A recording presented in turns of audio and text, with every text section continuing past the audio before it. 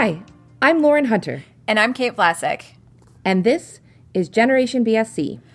Generation BSC, as you may know, is a bi-weekly podcast where we talk about each book in the Babysitters Club series, book by book, episode by episode, talking about what we thought about it as kids, what we were thinking about it now, what we remember, what we maybe don't remember, looking at it through the lens of today. And this week, we're up to Super Special number 2, which is Babysitter Summer Vacation. And as you may recall, for Super Specials, we like to bring in a very special guest to talk to them about their relationship with the Babysitters Club and then their thoughts about this book specifically, along with our thoughts, obviously. So this week, I'm very excited to introduce Alexandra Somayan, who is joining us for this conversation. Alexandra, why don't you go ahead and say hi and maybe tell a little bit about yourself to the people that are listening. Hey everyone. So yes, my name is Alexandra. I've always been a huge fan of the Babysitters Club as a kid.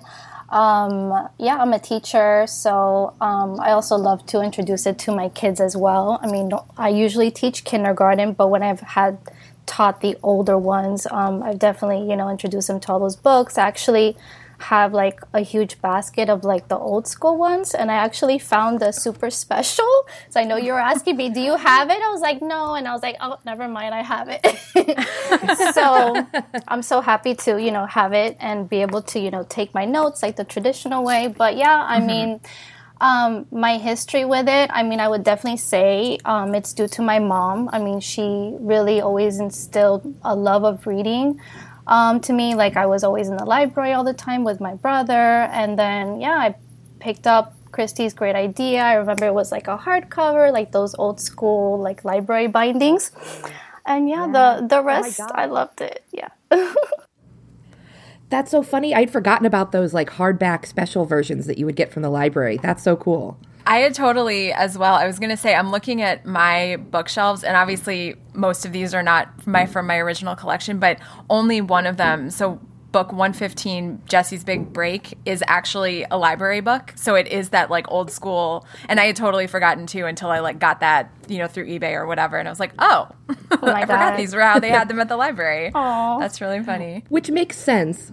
It makes sense for kids' books that like you would want to make sure it's a little bit harder, less chance of it getting destroyed. For sure.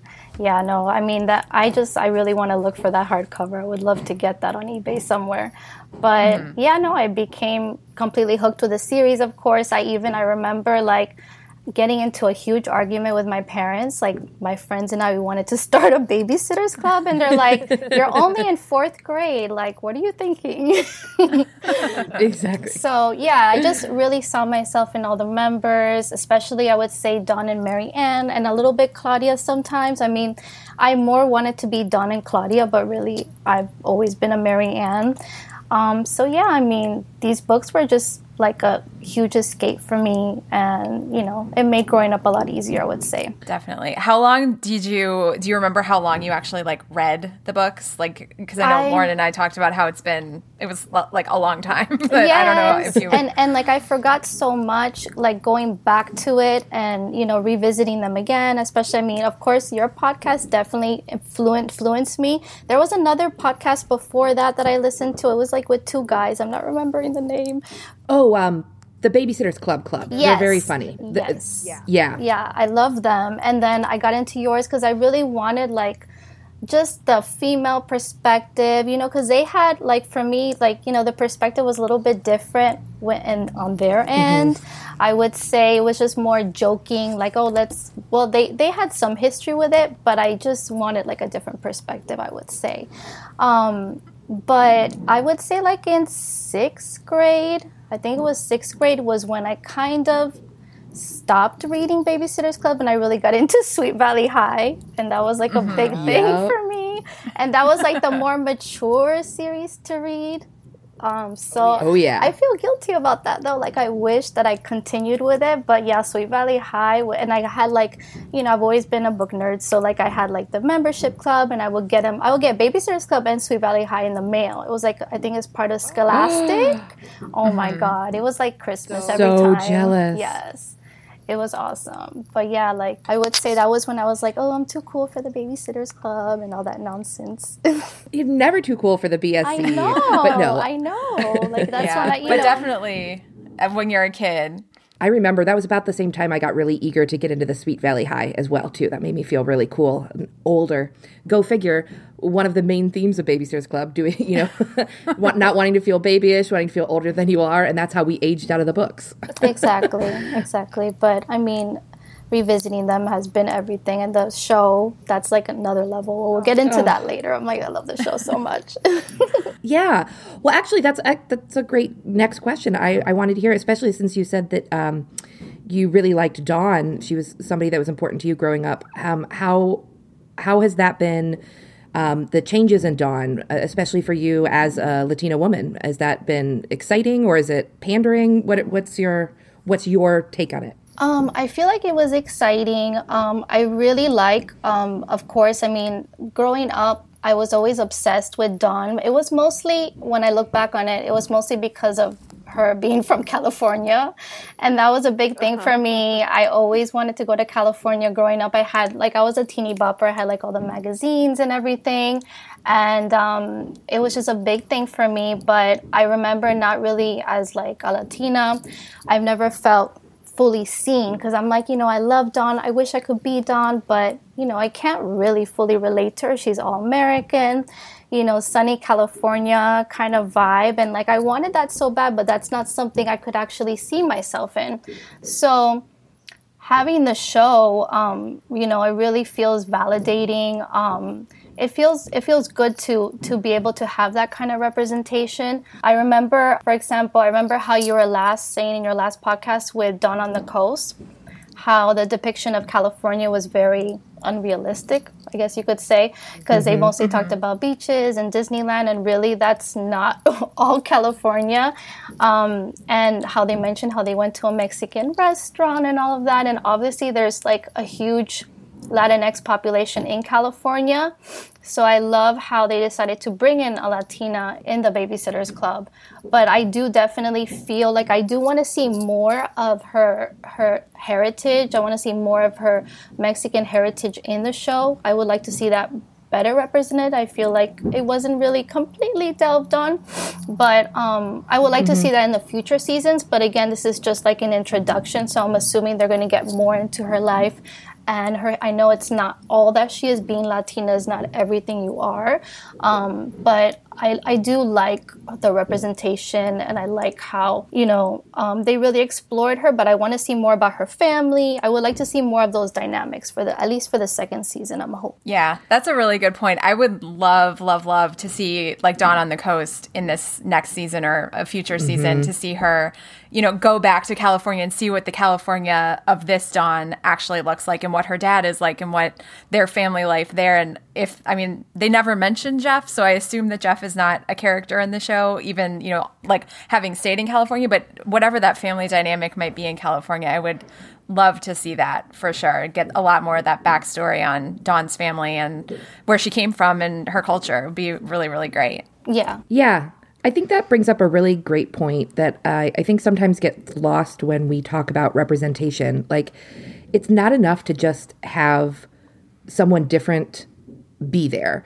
Like, you need to explore that difference. And I think that one of the things that's sort of been a hot topic of conversation this year that's opened my eyes to things a little bit is that the representation in that way is almost more important behind the scenes than it is on the screen, because the people who are in the writer's room are the ones really driving, like if and when we do get to see Dawn's family and like really explore her heritage and culture. And if they don't have someone with a Latinx background in the room, then that becomes a lot more difficult and a lot harder. And maybe even it doesn't happen at all just because nobody thought to do it. So I think that's a really great point that, representation is not just having someone that looks like you on screen. It's about sharing that experience as well. Yeah, I would like to get like more of like the holistic experience. But I do like, because it's like you don't want a caricature, of course. Like I like how Dawn wasn't a caricature Latina, like what you see on TV, kind of, many times, unfortunately in the past, like, with Latinos on TV, some men, not all the time, but most times in the past, they've been depicted as kind of cartoon cartoonish. And I do like that, you know, we live in a diverse community, and just because you're Latina doesn't mean you have to be like full-blown Latina. But I do want to see just like that aspect of her family and, you know, where she's from. And of course, I would love to see how it would be like when she goes to California, what her California is like, and how her experiences are. Oh, I love that. Do you have any particular representations of Latina or any Latinx people on television that like are really powerful that you really like? Are there shows that get it right? Oh, this is hard for me to answer. Let me think. I'm gonna maybe have to pause on this one. Yeah, totally. That was 100%. I put you on the spot, but you mentioned, because you're right. I never really thought about it that way, but you're right. A lot of the, especially Latina women representation in media is often very one note, sort of that like sassy best friend type of thing. I would have to think about that more. Maybe I'll get back to that. Oh, great. Yeah, I don't know. So we talked a little bit about how that change in Dawn made her even more accessible to you. But you mentioned that you saw a lot of yourself in the Babysitters Club's books as a kid. What were some of the things that really you identified with most strongly? I would say I definitely identified with Mary Ann, even though like I really wanted to be Dawn, I really wanted to be Claudia. I would say like with the aspects of Mary Ann's, I would say, personality, as far as her shyness and not being able to stand up for herself. And it was very inspiring to see, especially in the books. You see it a little bit, but in the show especially, how you can see how she really starts to find her voice. And I really identified with the friendships and, you know, how they grew together and how they worked with one another. But I would say definitely like Mary Ann was like huge, someone that I really related to growing up. And, you know, it was nice to have a character like her, because I felt like her growing up for sure. Definitely. I can completely relate to that, because I am definitely a Mary Ann at heart and still a Mary Ann. I mean, I guess, do you think, and obviously there was, like you said, there was a lot more in this show of like Mary Ann finding her voice, but like, do you think there was anything in the book series that like helped make you the woman that you are today by reading them? Like, did you take anything away that you think, like thinking back, because I know Lauren and I have both had some sort of realizations like, oh, that's where I got that from. Like, does anything come to mind for you like that? I would say like since, you know, I'm a writer, I also, you know, I write book reviews. I mean, I feel like, because Mary Ann, because she's like very bookish and, you know, she's really into like pop culture and all those things. I really feel like that's something that I kind of took away with me, and that's something that I ended up writing about myself. And I would say I definitely got influenced by all of that when it comes to the writing, and then when it comes to the reading. That was a character that, you know, I was like, okay, that's where I got all the obsessions with the movie actors, like all the actors and actresses in Hollywood, and that whole starry-eyed thing. That's where I got that from. Mm-hmm. Like, where do I get all this stuff from? Like, okay, reading about this character, I'm like, yep, that was me. Mm-hmm. I love that. I especially love, because I never really think about Mary Ann as being a gateway to some of my pop culture obsessions, but she really was, you're right, like so into the movie stars, and like she was the one who always knew the trivia about something and knew all of the references. That's really cool. Yeah, definitely. And it influenced me with my writing. I mean, that's what I write about a lot. And I always reference a lot of pop culture in that. You know, I in my book reviews, like sometimes what do you call it? Like fan cast, I guess you could say. I would fan cast a lot of my characters, and many times I would use like 90s pop culture TV shows in them, like Dawson's Creek, and those were like my big things back in the day. Felicity, still my thing, but yeah. Oh yeah. And then oh my God, I can't believe I couldn't answer. Okay, so I have the answer to your question about the Latina actress. Finally, okay. I don't know why this blanked on me. So I've been completely obsessed with this show. I've watched it several times already. I don't know if you've heard of it. It's called Vida. Vida, yes, I have heard of it actually. Mm-hmm. It's on Showtime, and unfortunately, it only lasted like 2 seasons. But it's a beautiful show. One of my new favorite shows, Melissa Barrera, and I would say I related to her character and identify with her character because she didn't necessarily feel, like there's the whole identity, how I don't feel Mexican enough because I don't speak Spanish. Like I don't feel like I'm connected to my heritage, and I really identify with that character and her experience. And I felt like that growing up because even though I grew up speaking Spanish, I lost it growing up. And like as you go to school, you kind of start getting Americanized, especially in schools. They push you to speak English, and over time you feel like when I felt growing up, I didn't feel as connected. And then I would feel like I would have to hide who I am, which is horrible. And that was something that I felt, that's an experience that I had growing up Hispanic. And then eventually I made peace with my heritage and I love it. And, it's something that I really struggled with growing up. So I really identified with that Latinx experience in the show, and I'm looking forward to seeing what else this actress does. I know she's doing a movie. I think she already wrapped it. In the Heights is the musical. Oh yeah. You had mentioned, we asked you a couple of questions ahead of time, and one of the things that you told us is you really liked the ghost stories that the BSE did. Are you a fan of like horror in general, or was it just like their obsession with it? What was it about the ghost ones that really spoke to you? I'm not a horror fan at all, no. But I grew up reading Goosebumps and what is it called? The Hardy Boys. I read some of that. My mom tried to get me into Nancy Drew because that was like her era of, mysteries and all of that. But yeah, I grew up kind of reading ghost stories with Goosebumps, Fear Street. When you get older, you read the Fear Street books. Yeah. So I had that connection already. And so when Babysitters Club started to come out with the ghost stories, I'm like, oh my God, I'm all about this. And so, yeah, I've always loved a good ghost story.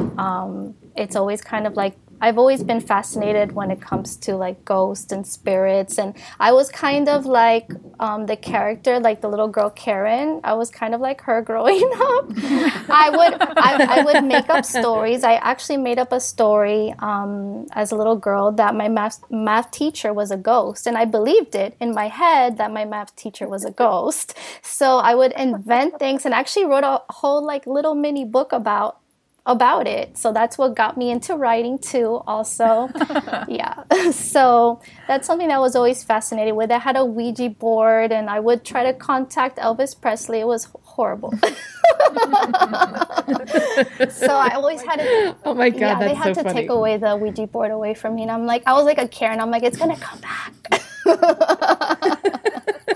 Yeah, I definitely had a Ouija board. Like I was not as much into like the Goosebumps and stuff. I did love all the Babysitters Club mysteries, but I also had a Ouija board and I freaked myself out. And I think I made my mom get rid of it because for the same thing. I was like, I don't want this, like, I don't want any ghosts to come like talk to me. I'm too freaked out by this. I have to get this out of my house. I was all about it. I wanted to see a ghost so bad. I was obsessed. Oh my God. I was like somewhere in the middle. I like was fascinated by it and drawn to it, but I was also a little bit freaked out. And I would use my brother was always like really freaked out by it, so I would use his scaredness to be like, well, I don't think Dustin really likes this very much. So poor kid got like blamed for my because I definitely got rid of the Ouija board of my own volition as well. But that was after I saw The Exorcist, and I was like, yeah, no, not. I don't really believe I'm talking to a ghost, but I'm not going to take any chances. Just seems prudent not to mess with that, just in case. Exactly. Hard agree.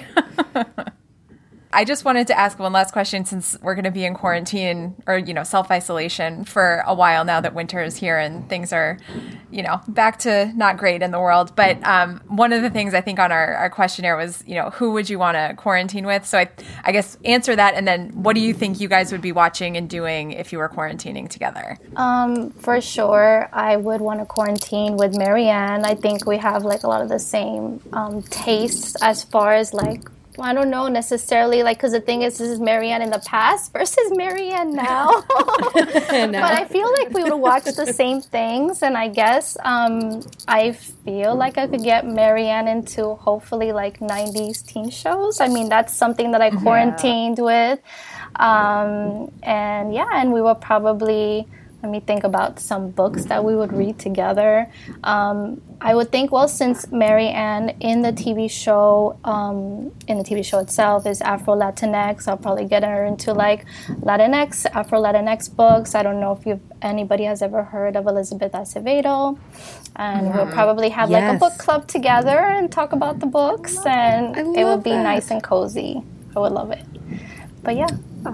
For sure. I love that. That sounds like a great quarantine. I would love to have a little like book club, sit by the fire, have some hot cocoa, and just discuss books. Yeah, I think you just described heaven.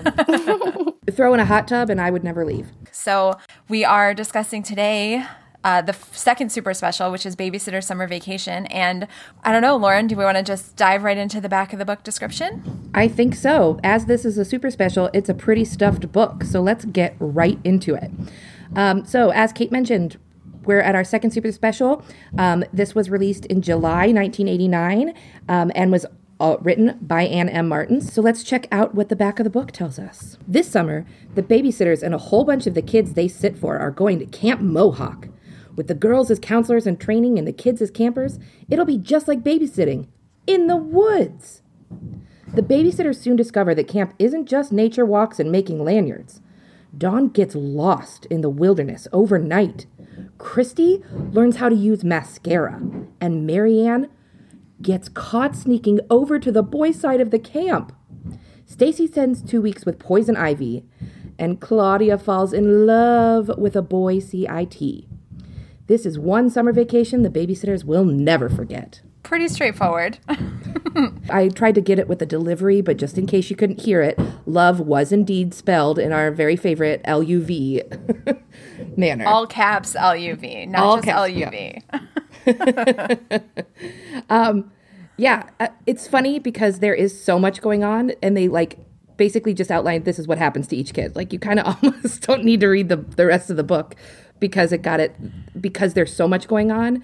That one little summary kind of does it for you. Yeah. Right? It is what it is. Here's the highlight for each of the people.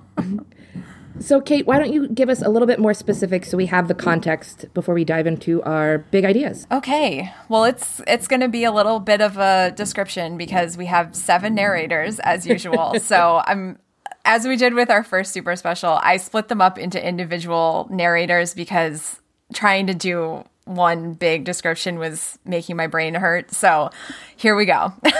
So the overarching plot. Babysitter's Club is inspired to go to summer camp after Dawn tapes The Parent Trap and Meatballs off TV, and she and the rest of the Babysitter's Club have watched The Parent Trap approximately 650 times, according to Christy. The girls all decide to go, which inspires the rest of Stoneybrook to also want to go, and they convince Stacy to join them. So they, along with a number of their siblings and babysitting charges, 23 total, including the BSC, heads to Camp Mohawk for 2 weeks over the summer. Camp antics ensue, and they all end up having a great time. Okay, so now diving into all of our narrators. We'll start with Christy. Christy, unsurprisingly, loves camp and all the activities, except arts and crafts and the nature cabin, whatever that is, but feels a lot younger than the co-CITs with her and the 2 8-year-old cabins. They all end up getting along, though, after the 2 co-CITs give Christy a makeover for the CIT dance during the end of their time at camp. She has a great time at the dance and sometimes wears mascara once they get home, but she's still the same Christy we know and love. Okay, Claudia. Claudia meets a boy CIT named Will and instantly falls in capital LUV love. Her campers do some sleuthing and find out more about him in advance of the big CIT dance, and it turns out he's Japanese American and has a beloved grandmother who recently passed away. Claudia and Will really connect, but it's sad to think that this is just more setup to help Claudia deal with losing Mimi in the next book. Okay, so Stacy. It's a long process of convincing before Stacy finally agrees to go to camp with everyone. She spends the first night unknowingly sitting in a large patch of poison ivy and spends up some time in the infirmary with what she thought was Lyme disease after a warning speech about ticks from Old Meanie that is actually, quote, a big mosquito bite surrounded by poison ivy. My red eyes were pink eye. My sneezing and aches and tiredness were a cold. The disgusting thing by my mouth was impetigo. And all the itchiness was from more insect bites and, of course, the poison ivy. So she has a plethora of issues. Yikes is right. So Marianne is obsessed with the cool girl CITs with her in the 7-year-old cabins and thinks they're so sophisticated. They don't believe someone like Marianne could have a boyfriend, so she goes out of her way to prove that Logan exists, including going so far as to sneak out at night to try to get to the boys' side of camp to deliver a ridiculously flowery love note. She gets caught, but earns the respect of her co-CITs. They do still try to get her to let them pierce her ears, a la the Parent Trap, and she goes along with it, but they ultimately chicken out and Marianne's ears remain unpierced. So Dawn ends up in a cabin with 11-year-olds, but not the one with Jesse and Mallory. More on that later. That includes a girl named Heather who is very not into camp at all and spends her time reading and writing in the cabin rather than participating in activities. That being said, after a replacement counselor gets the cabin lost on an overnight camping trip, Heather steps up and leads them all back to camp thanks to a camping and survival guide she read the first week at camp. Dawn ends up appreciating Heather for who she is and deciding she might want to try Outward Bound after their camping adventure. Okay, so Jesse's next.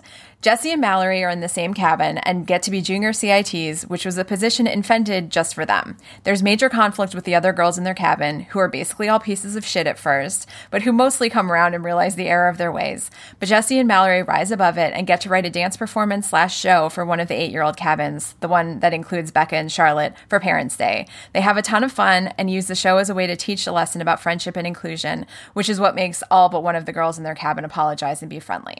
Yeah, and the girl that doesn't apologize is just a fucking racist. So she can go screw it. That's a big one for me. I was really upset over that part. Me too. Yes, there were a couple definitely. of, for a book I enjoyed overall, there were a couple of things that really kind of pissed me off.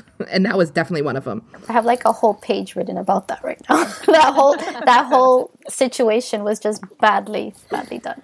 Definitely. Okay, well, I'll finish with Logan, and then I think that might be a good place to start on the Agreed. Great Ideas discussion. So Logan, he's our final narrator. Logan is in a cabin with 7-year-olds, including Jackie, Buddy, and Matt. Jackie's a disaster at camp like he is at home, but everyone seems to be having fun until Logan gets Marianne's over-the-top love note. The other boys make fun of him, and he starts a food fight in retaliation for the mocking, but he ultimately does the quote-unquote romantic things in Marianne's note and is excited to see her at the dance. Yes, Logan is surprisingly not terrible in this right? one. Also, Logan doesn't recognize Christy when he first sees her at the dance because she looks, quote, terrific, unquote. Oof. Woof. Yeah, I know. I was shocked. I was like, wait, is this Logan? Because this is not how Logan has behaved consistently throughout the books. Well, especially after literally the last book. Yeah. He was terrible in that. And now suddenly he's like, oh, I love you, Marianne. He's very snarky, I noticed in this book. I would say very sarcastic. Yes. Yeah, definitely. Well, let's dive into the racism of it all, because there's the super overt stuff with Jesse, and then there's the whole Camp Mohawk of it all that just seems to be getting worse and worse as the book goes on. Like, at first I thought it was going to be just like, okay, the camp name's not great, but they acknowledge that, it came from the Iroquois, and then between the racist girl in Mallory and Jesse's cabin and the running quote-unquote gag of them mispronouncing the lake name over and over again, It was a competition. It was a race to the bottom as to which could piss me off the most. Well, and then also the fact that all of the boy CITs use the word phoebe, as in feeble-minded, as Logan explains, as an insult. Like, every single time we see those boys, they're saying it over and over. So that's just like another sprinkle on top of that sundae of terribleness. Yeah, that part upset me. And we didn't even mention, because it was a different thing, but if we're just going to dump in all the awfulness together, you mentioned it in Logan's where he was like shocked to see that Christy looks good. There's a huge emphasis on physical appearance in this one. And you know who's the worst offender is Dawn.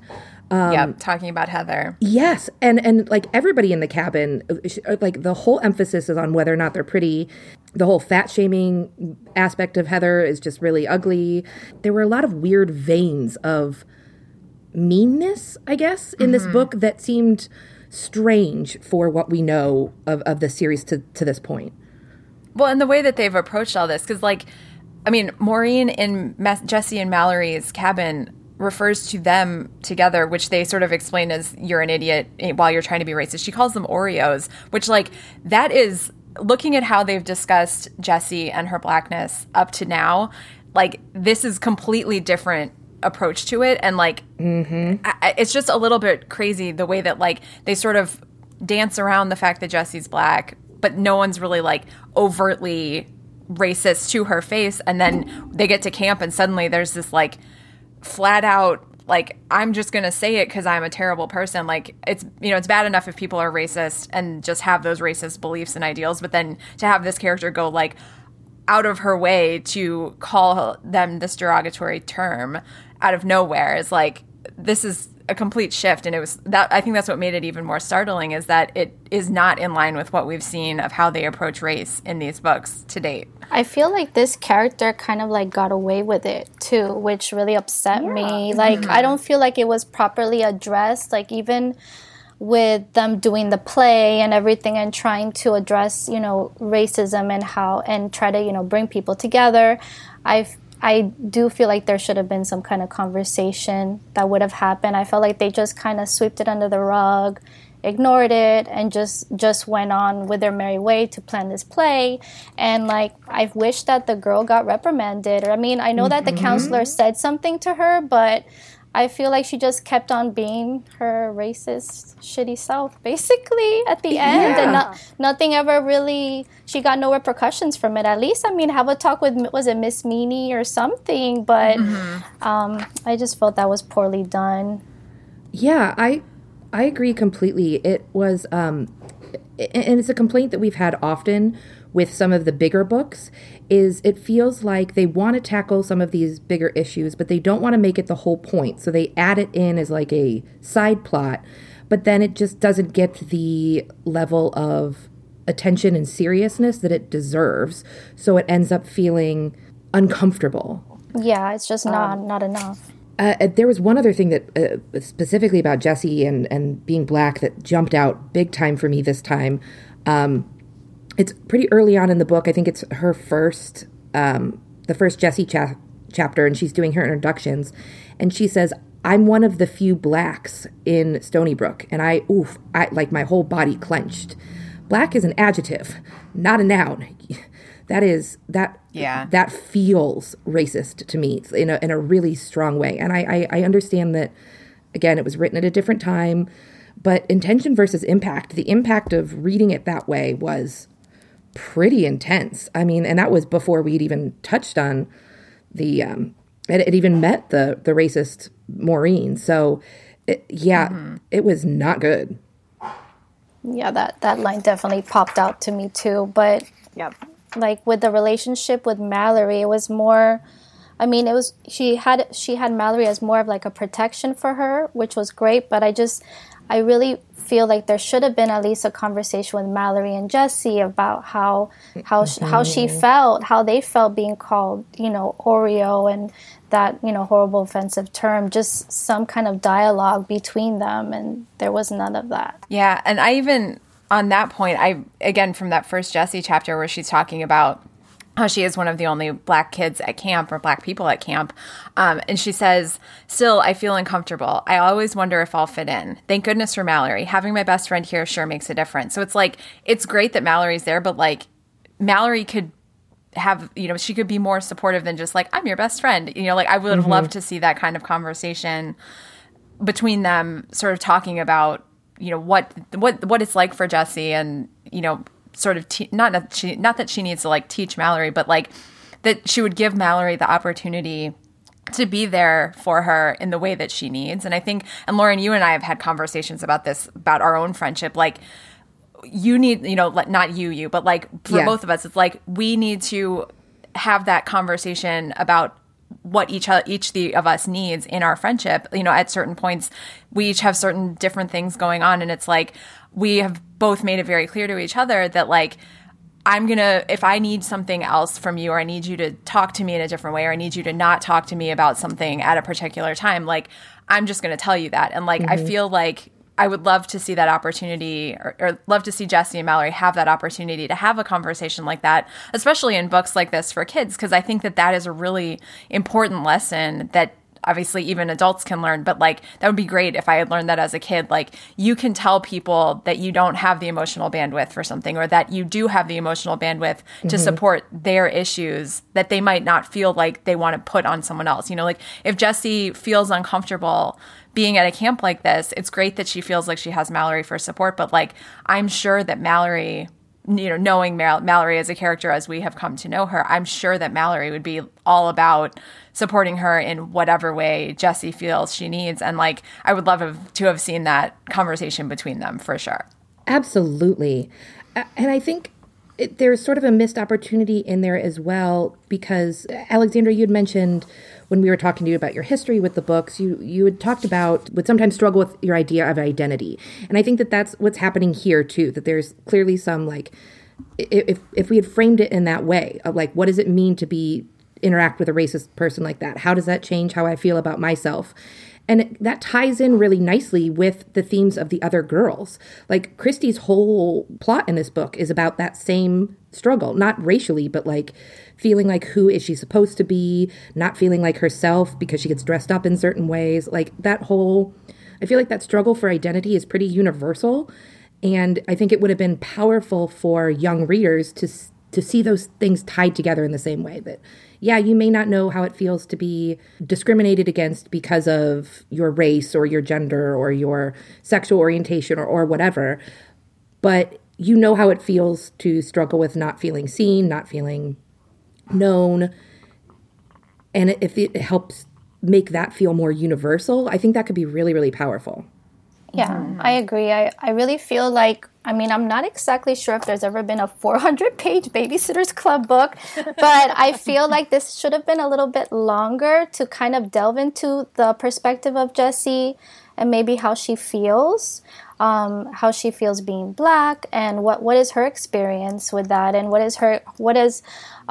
have those conversations more like we were stating before. I think it should have been longer because unfortunately with the Jessie chapters, there were only like maybe 2 or 3 chapters, and it was just very, thinly veiled. Like there was not much going on with her besides, that whole experience that she had being the only Black person in the camp and feeling uncomfortable, and then having, that really hurtful interaction with the other campers.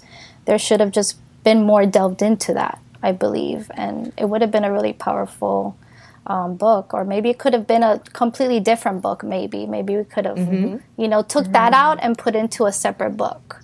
Yeah, have it be its own plot. I agree completely. Right, or have it be, I think that's one way that the super specials, and I'm sure we'll come to like see this more as we get into more of those, but I feel like sometimes the super specials end up doing a disservice to all the characters in that, they try to have, 6 or 7 different narrators, and maybe it would be better if there were only 3, and so we would get 5 or 6 Jessie chapters instead of 2 or 3, and we could really get more of her perspective. But instead, we only have a couple of chapters with her, so they're sort of like, oh, right, we want to have this plot line, so we're going to throw it in, but like we don't really have time for Jessie to really examine how that makes her feel, or talk to Mallory about how it makes her feel, or how it makes Mallory feel, and how she can support her, and all of that. Like, I think it definitely would be nice to either get a longer book or a more pared down focus of this book for sure. Because I think that story in particular would have really, I think we've talked about this on other books too, like they sort of missed an opportunity. And I think this was definitely a missed opportunity for this book, that they sort of glossed over this and didn't approach it in ways that I think could have been really, really thoughtful and a good teaching moment for kids that are reading. And I think it gets even more disappointing overall when it's compounded with the incredibly dubious treatment of Indigenous people and Indigenous culture throughout the book. So the thing, I was already, we knew going in, and we had talked about it when we talked about the Netflix episode. Like, we were very aware that this was the Camp Mohawk book, and we knew that we were going to have that conversation. So I was like prepared for that, and it still was somehow a lot worse than I expected it to be. I mean, the very first time it comes up, it's Stacy, And it's the very introduction chapter, and she says, a teepee. Now, I don't know a lot about Native American culture, but I do know this much. The Mohawk Indians are a part of the large Iroquois nation, and the Iroquois Indians lived in longhouses, not teepees. Which I'm like, okay, great. Maybe we're actually going to engage with this a little bit. But the next line is, but what can you do? This is camp, not school.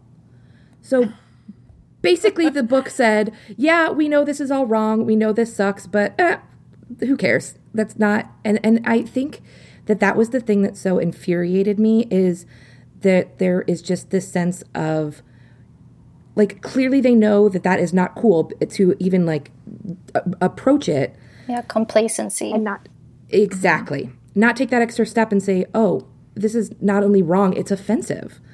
And to not understand that is, there's a very attitude of, like, what's the big deal throughout the whole thing, right, about the way that they engage with that. And that is, just was like nails on a chalkboard. Well, and it also feels like they're basically, by having Stacey say that, is sort of being like, okay, you can let us off the hook. We've acknowledged that it's not right, so don't focus on that. And it's just, like you said, you don't there's no reason that this camp has to be called Camp Mohawk. Like, Camp Moosehead is just as generic a camp name, and obviously they made the smart choice to update that, but it's like, just because a lot of camps in the 80s did take their names and imagery from Native American tribes, doesn't mean that you had to do it too, Babysitters Club. I mean, the camp I went to as a kid, it was a Girl Scout camp, but it was called Camp Ledgewood, and all of the cabins and tents were tree names. So there was, like, Bur Oak and Chestnut and Maple and Buckeye. And so it's like, you don't have to do this. Like,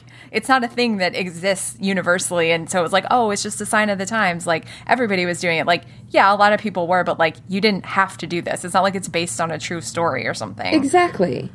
It was such a, and I think that's one of the benefits of, like, having representation behind the scenes, because it feels like anybody who had any sort of Native background or Indigenous background would say, hey, maybe let's just not go there. Like, we can name it whatever. Like you said, it's fictional. We can name this whatever we want. Exactly. But to not only then say, you know what, well, and I do, like you said, it was a very cultural thing. And I mean, that has, honestly, there are still a lot of camps that are named for Native American tribes. I grew up in southern Ohio, and a lot of our school districts were named after the indigenous tribes that had come before. And I remember that there was just zero interrogation of that at all. So it's not, you know, it's not like they were so much worse than anybody else, but we do just expect better. And what did make it worse than everybody else is the running mispronounce the lake gag. So the lake, hang on, because I looked it up because it was pissing me off. So it's pronounced Dekandawida, and Dekandawida was known as the Great Peacekeeper. He and Hiawatha were responsible for bringing peace to the conflict between the Iroquois nations. So, I mean, this was like a big deal, very important person, and that took me all of 30 seconds of a Google search, right? It didn't, I mean, again, that didn't exist at the time, but there were resources available to you. And so this is not like some funny made-up word, and every single character, it's not just like one character, it's our girls. It's people that we care about are actively and knowingly, they acknowledge it. They call it out. Oh, everybody mispronounces the lake. Nobody what it's really called. They treat it as a joke. And they kept mispronouncing the lake, but they had no problem with Hiawatha. They kept talking about earning the Hiawatha badge, but it was really unclear, like, what exactly you had to do to earn that and what it had to do with Hiawatha, if anything. Similar to, like, Kate, you mentioned the question mark around the nature cabin. I had that same question. I was like, what exactly is a nature cabin? That seems like an oxymoron to me. I don't think they ever delved into that much. No, so weird. No. And I think Logan was also like, I'm okay not going to the nature cabin also. Like, yeah. It's like, okay. But I think the badge was something about being the leader. When Heather won, I think it was something about she was like the leader. She helped lead her campers out of the woods or whatever it was. I'm not sure, but I think that's what it was. I know she got a reward for that, or an award for that, but I don't know if that was the same one, because I had written it down in Logan's chapter. Let me see. I thought Logan was the one who told me told me. Yeah, I think Logan and Christy both got it. And I feel like maybe it's related to swimming. Could be, or sports of some kind, maybe? Yeah, that would be my guess. Yeah, I'm not sure. Getting my Hiawatha badge was exciting. Oh, I love sports. So that must be, it must have something to do with sports. Okay, so it wasn't Heather, it was Christy then? Yeah, Christy and Logan, yeah. So just unnecessary. I mean, I don't want to beat that dead horse because much like the many tirades I've gone on since starting this podcast, this could be a doozy. Just because, like I said, I think the thing that was so upsetting to me about it, the reason I'm so angry, is that I was prepared for it and it was even worse than I expected, and that's what's so disappointing. Yep, I agree. Oof. What? Anything else we want to vent about before we move on to some of the more fun parts of camp? Let's get it all out now. Well, I would say, I guess, I know you were referring to the emphasis on looks. And also, I would say what really upset me was Marianne and her choices in this situation. I mean, it was fun to see her like leave the camp and and have her like go off on her own and do something crazy, but at the same time, like she was doing it to please others, and it was people that like she doesn't have anyone to please but herself. She was trying to prove herself, like it was saying, oh, Marianne proves herself, and she never had to do that. She was fine, being herself, and that just really upset me, that whole part and whole, like, I mean, she was definitely, I don't know how she decided to get her ears pierced in that way. Like, I love that quote where she says, oh, I do wild stuff like this every day. That part killed me. The ear piercing was funny, but I was like, how could she put herself through all of that? But it just comes to show, like, she's how desperate of a people pleaser she is. She just wants to be accepted, and she thinks, oh, these girls are cool, I need to please them, and they were really shitty to her. Like she didn't deserve them at all. Yeah, I definitely agree with that. I also think that it's interesting that Christy kind of does the same thing. She feels like she's so much younger than the girls in her cabin, and she lets them give her a makeover, including like wearing eyeshadow and mascara and like blush and letting them do her hair. And so it's sort of funny that we see Marianne, who is a people pleaser, but we have seen her sort of have her own personality and not feel like she has to go out of her way to like let people walk all over her to prove herself. So we see her go down the path of, oh, I have to prove myself to these girls. We also see Christy, who we know would never do anything like this, at least that's what we would expect, also go down the same path of like, oh, these girls are so much older, so much more responsible, so much more sophisticated than I am. I should definitely, let them make me over or, pierce my ears or trick me into, not trick me, but like talk me into going to sneak out after dark to go to the other side of camp because I want them to think that I'm as good as they are, when we know that Christy and Marianne, in their own ways, because obviously they're not the same, they're better than that.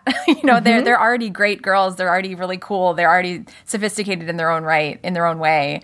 They don't need to prove themselves, but it's just so disappointing that they both go down that path of, I have to prove myself by essentially becoming someone they're not. Exactly. And it was like pretty much they were like, that was their ending. Essentially, they were like rewarded for going that far, and for Marianne sneaking out, almost dying, getting her ears pierced. I mean, thank God it never happened with her. But and then with Christy, like it was just kind of like, oh, this is a rite of passage.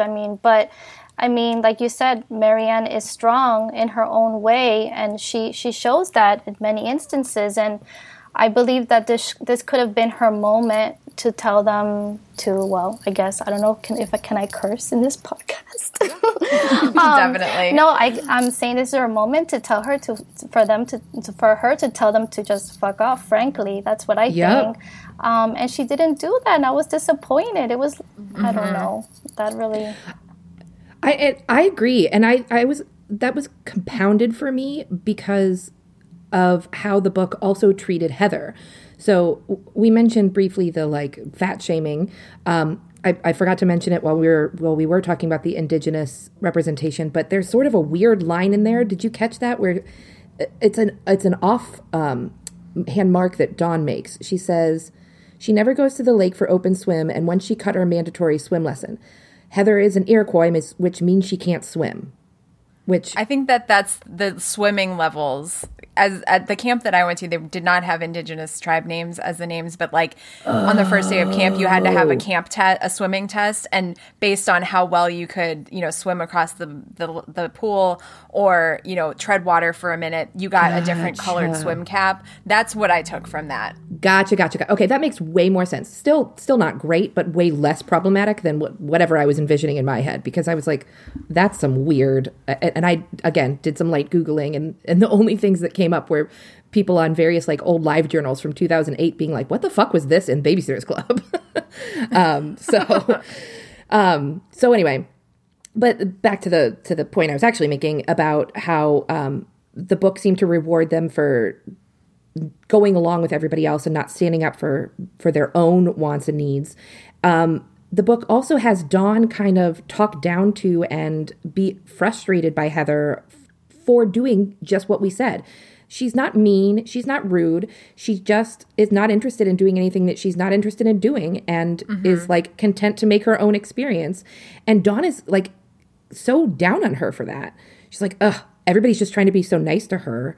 And she is so awful for not wanting to participate when she's not being mean. She just said, no, that sounds like fun, but no, thank you. I'm not interested. Like, yeah, Dawn really seems to take it as like a personal attack on her, that Heather wouldn't want to do all these things. And it's like, she already told you her parents made her come to camp. She had no interest in doing this. Like you said, she's not causing trouble. She's not being mean to the other girls for wanting to do these things. She just wants to stay in the cabin and read a book and write in her journal. Like, what's so wrong about that? Like, I like that she gets rewarded at the end, but I think they should have rewarded her for that too, for being like standing up and like knowing herself and just being that. I feel like Dawn though kind of has like, I don't know, I think she has a little bit of a savior complex. Like she really wants, I feel like that's her character. She really observes people. She tries to figure out what they're about, and she tries to see how she can make them better in some way. And even though like her way is not everybody else's way, but I feel like she generally cared about Heather, but like she was being too pushy and to the point that it was uncomfortable. So yeah, but I feel like that's her character. That's how she's a very mature person in general, Dawn, and she just like tries to like figure people out, and I think sometimes it doesn't come off so great. I think that's a really good point, because you mentioned, we were talking earlier about how, Kate, you had talked about, different people have different needs and you have to communicate those. And I think that that's sort of, from that perspective, might be what's happening here, that Dawn's need is to help people. Dawn's need is to, thinking about her relationship with her mom, sort of take care of people and make sure that they're okay. And I think in this case, I am definitely going to give her a lot of grace. At 13 years old, she probably doesn't have the space to understand that just because those are her needs, that might not be the needs of others. So that's a really good point. I think I'm rethinking my harshness of that opinion. I think I think it's not a great look for the book overall, but for Dawn, coming from a gentler place makes total sense. Yeah. So we said on the flip side, who wasn't absolute a trash fire, contrary to normal, was Logan. In particular, when she was writing that letter and they said they were going to have to take it to him, my stomach just sank, because especially based on the Logan from last book, I was like, oh boy, this is going to be ugly. Terrible. I was so uncomfortable. Yep. And then he was fine with it. Like, I was so surprised. I think one of the reasons that I was especially concerned was because as Marianne's chapter is ending, she's basically, I didn't quote it in my notes and I don't have the book in front of me, but like she sort of has this foreshadowing that like, oh boy, I didn't know what was going to happen with that note or something like that. And so I think that like added to the trepidation of like, oh God, what's going to happen? Like, cause she's acting like something bad is about, like talking sort of in retrospect through her narration. It's like she knows that what the future holds and it doesn't sound like it's great. And so I was like, oh no, what's it going to be? Because Logan's terrible. But then he wasn't. Yeah. I love that he like went along with it. He's like, maybe he's kind of silly, but I'm going to go find the yellow flower and he didn't judge her for it. And I thought that was really sweet. Yeah, it was very cute when they came together at the dance. I haven't necessarily read the Logan perspective books in a while. I have to go back to them, so I have to see what that's about. But I don't know. I'm thinking a story. He never did he ever stand up for her when they called her, what is it, the Phoebe? Did he ever stand up for her in the book? I'm trying to remember. I'm going back to that. If he did, it was very it wasn't like a strong, don't call her that. It was just she's not a Phoebe.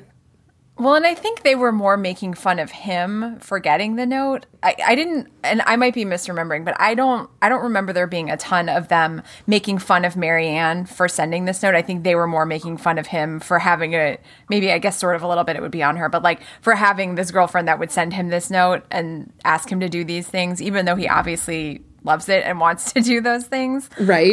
I feel like they were ragging on him a lot more than they were on Marianne. That's true, yeah.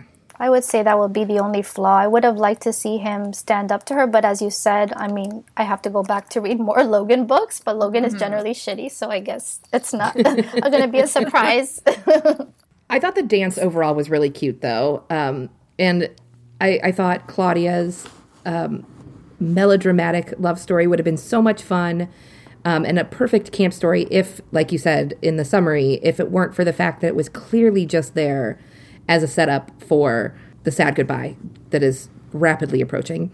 Especially when they introduced him as another Japanese-American character. Like, Jessie talks about how she's the only black person at camp, or one of the few, but, like, Claudia never... And I think we've started to recognize this as we've gone along, that Claudia's race is never interrogated pretty much at all in the books.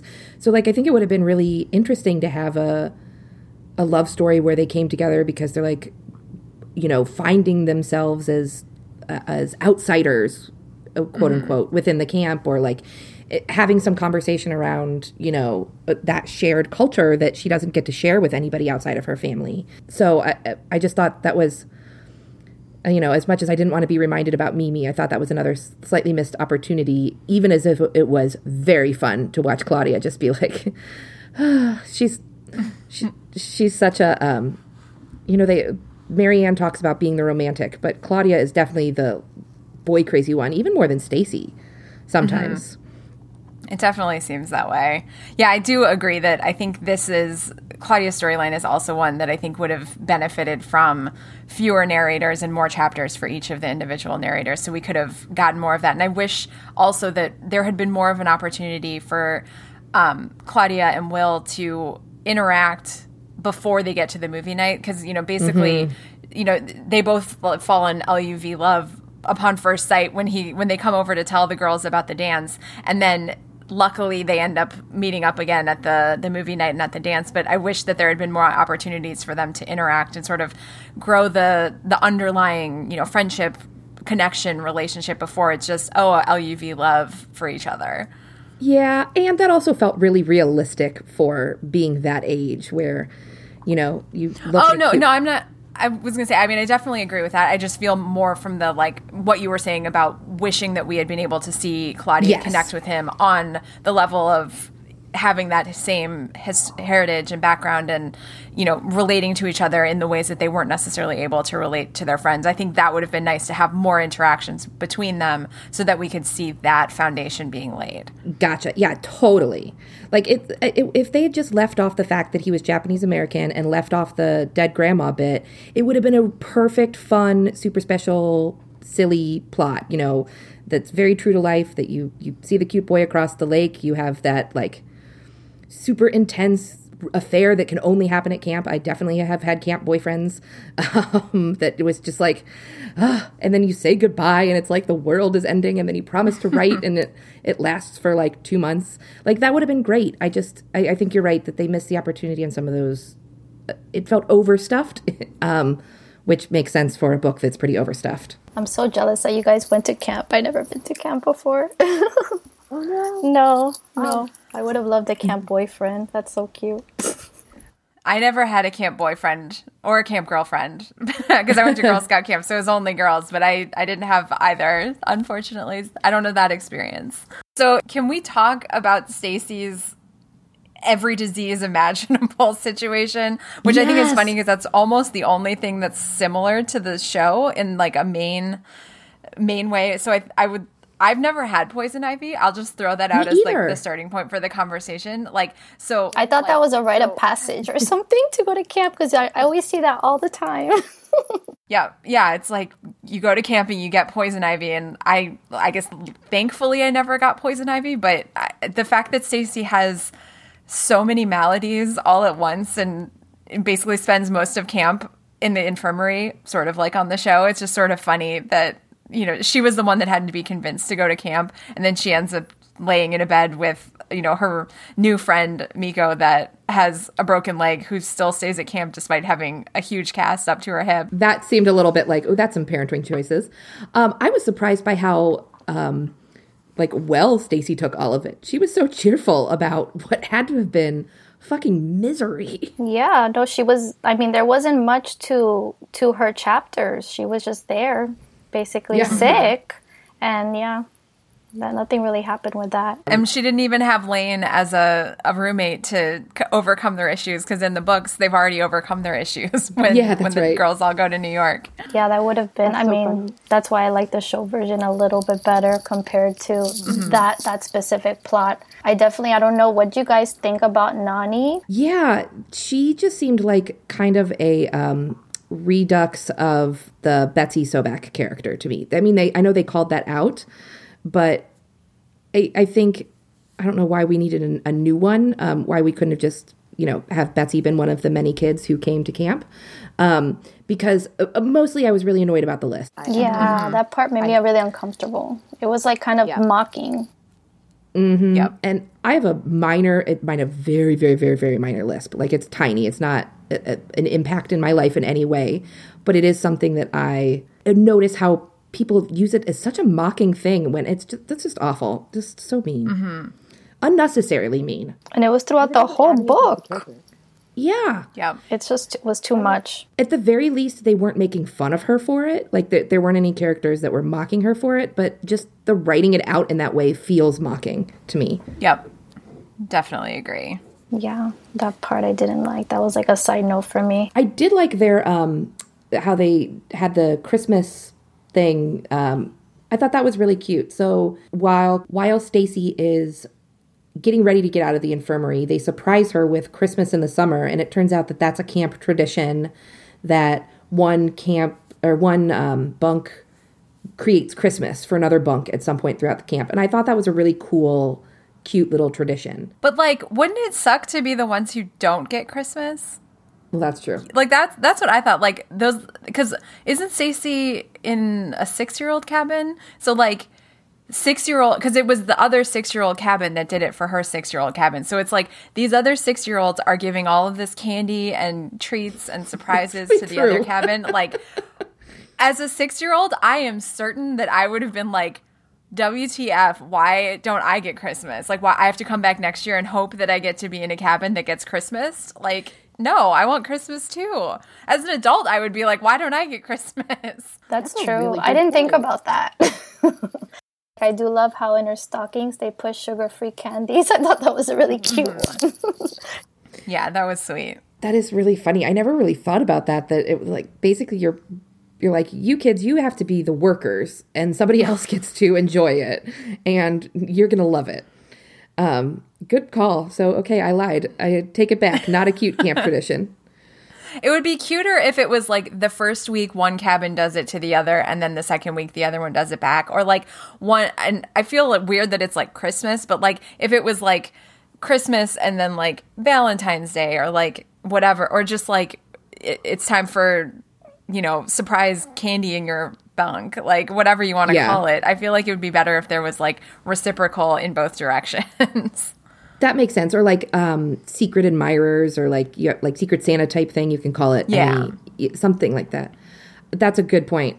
You know what? Just realizing it as we started talking about the camp stuff and traditions like that, I think one of the things that I didn't really, it didn't really bother me at the time, but reading it, but looking back, we've been talking about how, everybody has their own plot line, and I that's the norm of the super special, but it does mean that we don't really get to see them interact as much. And we do miss out on a lot of the like more fun all camp activities. Like there's no color war or like running. There's a brief mentioning of running somebody's underwear up the flagpole. But like I'm thinking about all of those traditional camp, like social, like you mentioned, Alexandra, that like that's what you thought camp was like. That's what the media shows us, like that fake version. Yeah, salute your shorts, like all those. Oh my gosh, yes. That's what I wanted to see more. Exactly. Having everybody in their own like private plot stopped some of those bigger shenanigans, which I think could be fun. Well, and especially with the like boys side of camp, girls side of camp, I feel like there would be more like activities for the campers themselves to that effect, like color war, field day kind of thing where there's like a competition on different sporting events. Like I feel like that would make way more sense that and that would also, to go back to like the Claudia storyline, if we wanted to flesh that out, that would give more opportunities for them to interact with each other and get more, because if all of the Babysitters Club girls are participating in this, we might see it from different people's perspective, but they'll at least be in each other's stories, as opposed to here, like you said, it's like each of them has their own plot line, and like even when they're at the same thing, like the movie night or the dance, there's barely any reference to even interacting with the other girls, let alone what they might be doing. Right? For when Stacy first gets there, they keep talking about what a reunion. Like 3 different people said the phrase, what a reunion. And then they never interact with her the rest of the summer. Like Stacy and Claudia have, I think, one conversation the entire book. And what a reunion indeed. Well, and Claudia even like throws shade at Charlotte for like crying and hugging Stacy, because she's like, I want to be hugging Stacy. Like, so they didn't even really get that much of a reunion because Charlotte ruined it. I did like the end of Charlotte's message overall, though, that idea that Christy just could not figure out why is she staying if she is so miserable, and just that idea that, you know what, sometimes things may be miserable, but they are good for you. Or even just proving that you can do hard things. One of my heroes is Glennon Doyle, and that's her big sort of mantra is we can do hard things. And I think that was a really beautiful little message in Charlotte's little plot line. And that's when... Yeah, that was great. That's the type of thing that the series does so well. It will thread those little beautiful moments of grace in here, even when I'm like, we're bitching about a lot of things, and very valid things.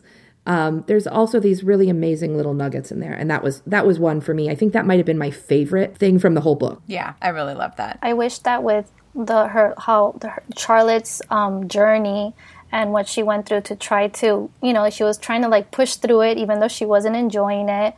And she challenged herself. But like, I feel like that journey, I feel like they were maybe trying to translate that to the other characters, because the other characters were doing things that they don't normally do, like Christy being someone that's not really much into change, decided to get herself made up, and, and they're all trying to like do things that they don't normally do. Marianne trying to get her ears pierced and all of that.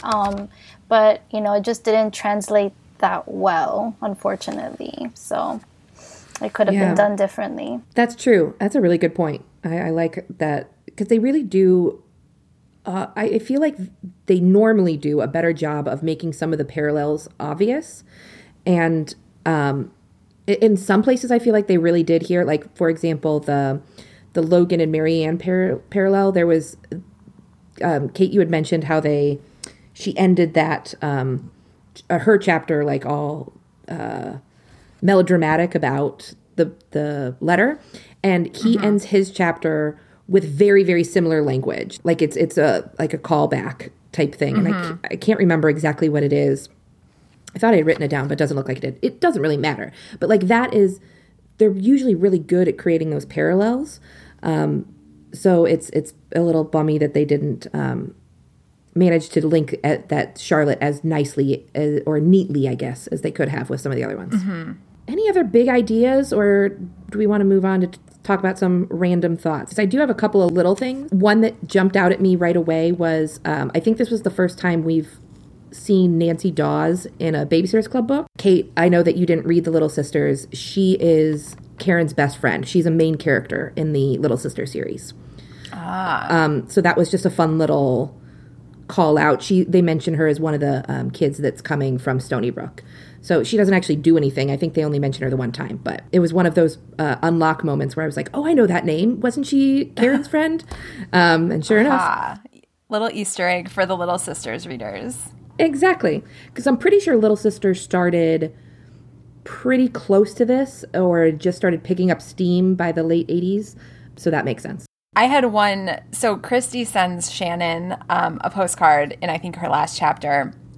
Like, because obviously, as everyone or most everyone knows, when they're doing these super specials, instead of a notebook entry, the chapters start with, a postcard or a journal entry. Because here, I don't think any of them are journal entries here, because the actual book is supposed to be a journal that Stacy is making all of them keep so that she has memories of camp, which is, I guess, works out well since she doesn't really experience camp.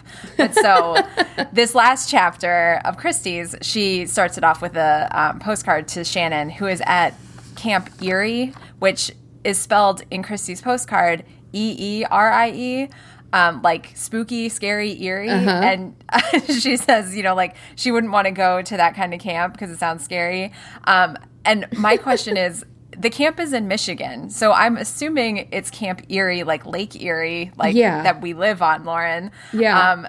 But so I don't know if that was like an intentional, like Christy thinks she doesn't know that there's Lake Erie, so she thinks that it's spelled with 2 E's, or if it's Anna Martin doesn't know that it isn't with 2 E's, like, or obviously they make the reference to like, oh, it sounds spooky. So maybe it's supposed to be that Christy only knows the word Erie as the word Erie, as opposed to like the proper name Lake Erie.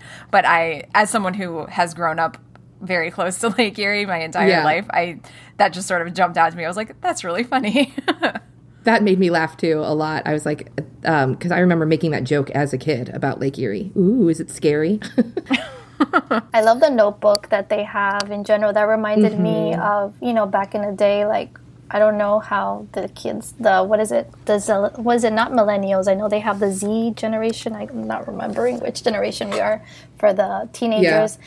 But I used to like pass around a notebook between me and my best friend, and we used to like tell each other about our day, and so it was just like a diary of sorts. So I really like how they had that notebook and they, cataloged their experiences, just like they pretty much do with their babysitting jobs. But it's just more like a memory book of their vacation together, good and the bad. I love that. And I even saw when I was Googling, I was looking up some like fandom stuff of the book. They actually have that actual notebook. I don't know if you can buy it now, but they actually have it too. And that would be... That's so cool. Yeah, that would make a really cute, to put in their bookshelf or something. That would be really cute to do. I have like a really tiny Babysitter's Club bookshelf because I have way too many books, but I would love to have like my own bookshelf just for all my old vintage books, all my series. But yeah, I really love the notebook that they have. That was cute. I thought that was a really great touch as well, because that felt very true to life to me also. I was, obsessed with, like, chronologizing things, memorializing things. I want to remember everything. I was terrible at it, but I have, like, 1 million half-finished scrapbooks or, like, half-filled-out travel notebooks or things like that. I've purchased, like, 10 different versions of the same we're going to ask you prompts around your trip, or like take a picture here type of thing. And I never end up finishing them. So I was proud of the girls for getting it done. Yeah, definitely. They did a great job. One other sort of random thing, one of the many diseases or maladies that Stacy has is impetigo, which the only way that I know about that is from season 4 or season 3 of America's Next Top Model. Yes, that's what Michelle gets, and all of the girls think it's flesh-eating virus, and they're all like freaked out. And so it's just reading that, I was like, oh, I know what that is. I did the exact same thing. I was like, the only reason I know this word is because I can just see her melting down. Yep. It's funny. I feel awful. She was genuinely distressed, but looking back, it was funny. I'm a terrible person. Do you guys have any favorite camp movies? I know they mentioned a lot here. Well, for me, for sure, it's Parent Trap. That's a big one for me. But the old one, of course.